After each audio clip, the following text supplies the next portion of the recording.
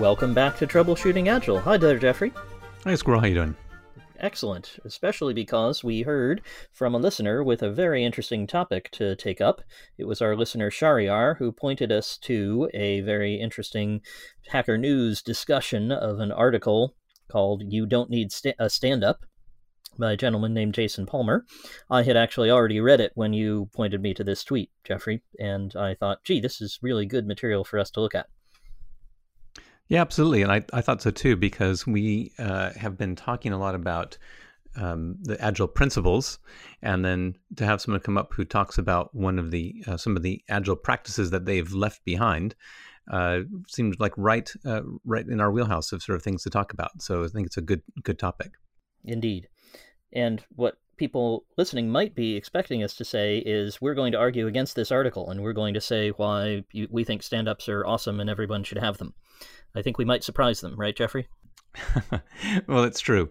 And the reason is we could look at this a couple different ways. One is that we talked about the differences between principles and practices. I think even when we looked back at sort of practices that we had left behind in one of our previous podcasts, we talked about that distinction. And since his blog post is really against some of the Agile practices rather than the Agile principles, then I think there's less for us to argue about on that basis. And I think also the other one that's more fundamental, though, is we talk about applying this mutual learning approach, which is we should be curious and seek to understand rather than look at disagreement as a cause for battle. We should look at it as an opportunity for learning. And for joint design. We might come up with something better as a result of looking at someone else's point of view. That's right. So imagine that you're working with Jason and the author of You Don't Need Stand-Up, and he comes in and says, right, I've decided that we should not have stand-ups anymore, and we should have no planning at regular intervals, and we should have no retros, and from now on, all meetings are optional. That's the proposal I'm making. How are you going to respond to that, Squirrel? And I have this kind of thing not infrequently. Not necessarily all four of those together, but certainly just 2 weeks ago, I had a client at which someone was trying to introduce stand-ups as a new practice, and someone in the team found them useless, said, this really isn't working for me. So my method was to inquire into why he thought that. So Jason, why do you think that stand-ups aren't helpful? What methods are working for you? How are you communicating with your team? I'm curious, and I'm asking these questions genuinely in order to find out, because you might be right. It might be that this works best for you. What does work for you? I would ask him. Right, and from the article we get some hints. He does share some of his experiences, although it's unfortunate on the one hand that he doesn't answer them. He doesn't sort of provide them directly the way you would talk person to person. Instead, he sort of sets up a straw man of the super agile rock stars. But he does said, oh, look, I have problems because the Trello, the tools aren't kept in sync with what we discussed in the meeting. And or he says, I think that stand-ups are encouraging us to change plans daily, and that means that we don't have consistency, and it's ruining our developer flow. And of course, what I'd then be asking about is what effects that has on the business, because at the end of the day, we're supposed to create software for a purpose, and I'd be interested in what that purpose is. I think I picked up that he works at Spotify. Is that right, Jeffrey? I believe that's right. So we might ask, is this helping or hurting more people to listen to music? I would assume that's something like the Spotify mission. And he might say, well, yeah, if I can just concentrate on these projects and look at how much we've been able to concentrate since adopting this streamlined process, we've been able to get tons more people listening to music by building feature X. I might take that as an accurate assessment of the state of the world. I'd probably check that with some other people, though. I'd say, let's look into what actual listener numbers are. Who's some people who talk to listeners? Are they complaining about quality in that feature? Are they finding out that perhaps it's not as good as it could have been, or not matching an advertiser's expectations? I would verify some information that he might tell me, but I certainly would not dismiss it straight out of hand and say, well, on page 72 here it says we're supposed to do stand-ups, so we should do them. I completely agree with what you're saying. And it's interesting for me because I hear these statements, and what I liked is you asked him about, well, can you tell me how that affects you? And so you're changing sort of blanket statements seem to be claims about the world, like stand-ups encourage plans to change daily, to say, well, can you tell me about the impact on you? Because he could say, well, I've had my flow ruin, like such as when. That would be data from his experience. Mm-hmm. And we could match that with some other data that we might gather about the effect on customers or listeners or salespeople or somebody from the result of, well, before we were doing it this way and it had this result for others, and now we're doing it this way. Also, other developers, product managers, QA people, others in the more closely in the development team. Mm-hmm. One thing you mentioned is you do hear people say these kind of things when you come in. Do you come in with a set of practices and say, right, this is the practices that you need to be doing?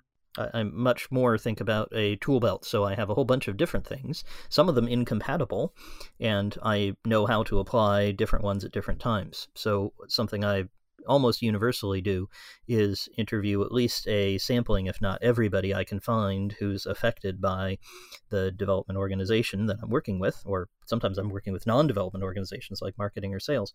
Try to work with everybody or interview everybody who's affected. And I often ask them, here's my magic wand. It happens to be broken at the moment. I hand them my pen, and it's not working right now, but I'm going to get it fixed. And once I get it fixed, when you wave it, what will you change? You can just change one thing. And if they all tell me, hey, the worst thing is that we never know what we're doing and we're always working on the same stuff and running into each other and confusion reigns and nobody seems to be coordinated, then that'll be a failure signal that will point me toward the idea that a stand-up might be helpful. If, on the other hand, they say, well, the biggest problem is that nobody understands what we're supposed to be doing, we can build great once we get it. That all works fine. Where communication is great. We're a small team. Everything works. But, gee, nobody can tell us what we're supposed to be doing. Then I'm looking for practices like Kanban or better prioritization or something maybe even outside the team about setting a vision. So I'm always looking for a failure signal which tells me what practices might be helpful, but I don't take action without one. I really like this idea, which is we're going to talk about what our experiences are and what's the problem that we're sensing, and then how do we change. Now, that sounds a lot like what we would normally happen in a retrospective. And in the Agile Manifesto, though, it doesn't actually call for a retrospective. And even in the principles, it doesn't say retrospective. What it does say is that regular intervals, the team reflects on how to become more effective, then tunes and adjusts its behavior accordingly. So it seems compatible, like you're talking about this sort of reflective practice. But of course, now if we talk to Jason, one of his rules is no retros. What's your response when you have someone say that? Like, say you're in a relationship and it's going amazing. You should totally start going to couples therapy once a week, right? Of course not. So he's sarcastic when he says that. But I think you and I have a different experience, but we might find something different if we had Jason here and asked him about his situation. For example, he might be holding things that serve the same purpose as a retrospective down the pub. And so when his team go out to have a beer every Friday, they talk about what worked and what didn't in the week. I would be surprised if there weren't some informal mechanism like that functioning on any team that is successful. But I'd be happy to hear about the first one. I just haven't found it yet. Right. I think, again, you're showing here the curiosity, saying, well, okay, well, how are you learning about problems then? The things I would have learned in retrospective and that I value, you're saying, well, I'm open to help me understand how I get those needs met, not denying that you could get them met. You could have reflection without retrospectives. Mm-hmm. The technique of agreeing with somebody who has an idea that's different from yours is actually, or searching for agreement is a very powerful one. We'll talk about that another time. There's a whole bunch of techniques like that. But if you have in your mind, gee, I wonder what could I find out from this situation, this person who has a different view from me, my point of can I find some basis for agreement? That's a quite powerful mindset to take in. One of the things that you pointed out to me was in the Hacker News discussion, there was someone who responded to this sarcastic question who said, should we totally start going to couples therapy once a week? Actually, yeah. That way it stays amazing. So they sort of accepted what they were saying, the straw man argument, but said, oh yeah, actually there is a reason why I would do this. Which I found interesting because it shows that different people are valuing different things. Like there's a possibility for a good dialogue here between those two people. And there were further comments below that one about couples who actually have what amounts to a stand-up. They have a regular interaction every day at which they address problems in their relationship. Now, some of us might say, gosh, that's so disciplined and so rigid that I could never do that in a personal relationship. Others do. Right. And I think this comes back to the idea that it's really about what works for the group of people that you're with. I happen to have just re-listened to our last week's episode, and one of the last things we talked about was an article from Alistair Cockburn with a fantastic title, which sounds completely non-humanistic, but it actually is, which is characterizing people as a first-order nonlinear component of software development. And the point of that article was his experience, Alistair's experience of selling different things, of having sold tools and then found that people could ignore the tools and still be effective. And then he sold methodologies and found people could ignore the methodologies and still be effective. And that actually what might matter are these humans running around and these people. And to go further with that is that every group of humans, like these are all individuals, and it's going to be what will work will be a function of those individuals and the situation that you're in. And if you can find something that works for that group in that situation, that's different from anyone else on the planet, that there's nothing wrong with that. You're meeting your needs there. And the opposite of that, which you and I were talking about with an editor from a publisher last week, is the notion that you should just get out the book and have a one-size-fits-all solution and get certified in some particular technique and apply that technique regardless of the humans. That's the kind of thing that Alistair says he tried for a while and it didn't work. And I've seen it not work spectacularly badly. So the idea that you just say, well, everyone should have a stand-up is probably not going to work. Even if it were actually the best thing, you're very unlikely to get internal commitment from the people involved. Jason's article is a shout from someone who obviously has been harmed by that kind of interaction, that kind of imposition. That's right. And he starts as much by saying that he had, up until January, been a developer who was upset at how many meetings he had. And so clearly, I think that he's set up this experiment when he became a technical product manager and had the authority to try something different. Then he was able to do it based on his experience, saying, let's try some other roles that I think might work better for us, and certainly would have worked better for me. His experiment starts from that sort of first-hand basis, and it sounds like he has he believes he has a team where it's all going well. And that's that question I have there about he represents that it's all going well. Of course, we only have Jason's view on it. And that's why I try to interview as many different people as I possibly can in a team to check, is this really going as it appears? Is the problem I've been brought in to solve the actual problem? More often than not, it's not. That's right, which is a very interesting experience, that people's perception of what things are going well and what things are not always wonderful. So I'm not in any way saying that Jason's team are all secretly hating this. It could be wonderful to be open and have the humility to say, well, I know my experience and I don't know others, is a useful frame of mind to have. Yep. And of course, we don't know to what degree Jason is interacting with the rest of his team and checking these things. He might very well be. A good question you asked when we talked about this as in the setup was, how would you know? So he doesn't tell us much about the alternative practices he's using for discovering whether this is working for the rest of the people in his team. They may be great. Maybe that time down the pub, everyone says this is the most awesome thing ever. He talks to all the other people in the organization. They say you're the most productive team. That would be great. But I think one thing that someone who was contemplating an experiment like this might like to bear in mind is make sure you have a way for you to actually know, not just to guess, not just to watch what people say or how they behave, but also to ask them what they're thinking. Yep. I think the reason, one of the things we talked about, this was useful to discuss, was that it lays out this idea that in some ways are fairly straightforward and even known for their places. You could say this sounds a lot like the programmer anarchy Fred George has been talking about for a few years. Why have such a large thread explode on Hacker News and various replies on Twitter? And I think it's because the way the communication was laid out, the way the blog post is laid out, is rather than describing personal experiences, it sort of goes through the voice of straw men or blanket statements that people really can't follow. Now, one example was in the statement as extroverts thrive at stand-ups, planning, and retros. It's no wonder that tech debt is such a common problem. And then what's the connection there?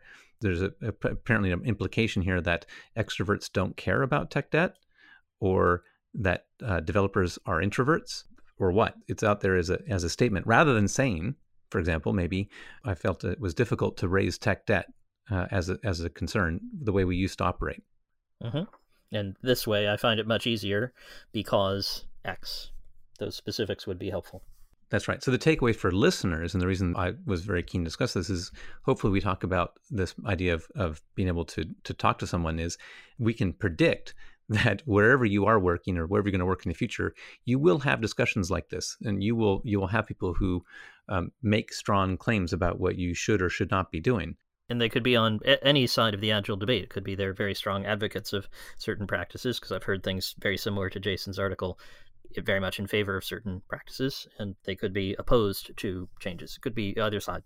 Absolutely. And the real sting in the tail is you might be one of those people, and odds are you are one of those people, given that and this is sort of a natural human way to argue, which is just to generalize from our experience and then share our conclusions without ever talking about our own experiences overtly, without saying, well, this was my experience, and this is what I value, and this is what has led me to this position. And what do you think, and how could I learn from you? That's the key thing for me, is to be curious as well as sharing your own ideas. The notion from Roger Schwartz is combining advocacy and inquiry.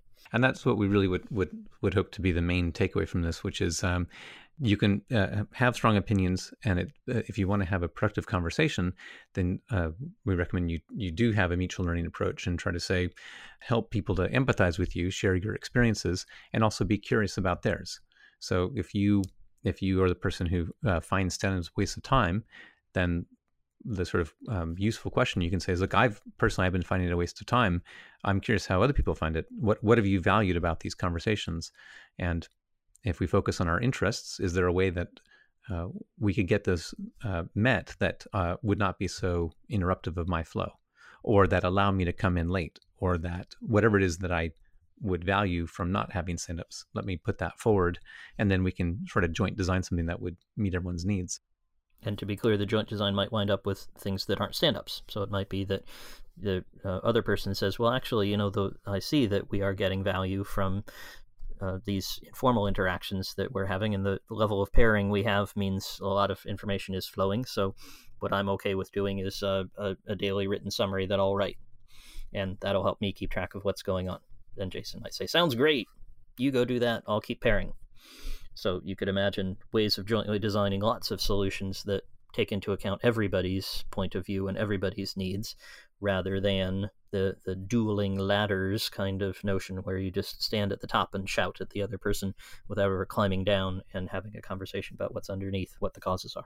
Right. Only sharing your conclusions. We should have stand-ups. No, we shouldn't. Yep. Don't get very far with that kind of discussion, although it's on Sunday chat shows all the time. Not about stand-ups, but usually about immigration or nuclear weapons or something. Right, which is a way of saying the most visible sort of form of debate that people have in society is unfortunately not a very good one. But certainly not applicable to cases where you need to cooperate on knowledge work. That's right. Makes sense. Well, you know what, Jeffrey, I just thought of something as we were talking. You're welcome to disagree with me. We could do some joint design on air. But it occurs to me that we were talking about what Jason might say. I'd be very happy to talk to somebody who had this point of view. So if any listeners have this point of view or a similar one or a very different one, strong point of view on one of these topics, I'd love to have them as a guest. What do you think? I think that'd be fantastic. We'd love to be able to talk to people and hear their point of view, and also let them experience this kind of mutual learning conversation, and talking to people who can demonstrate real curiosity in their position.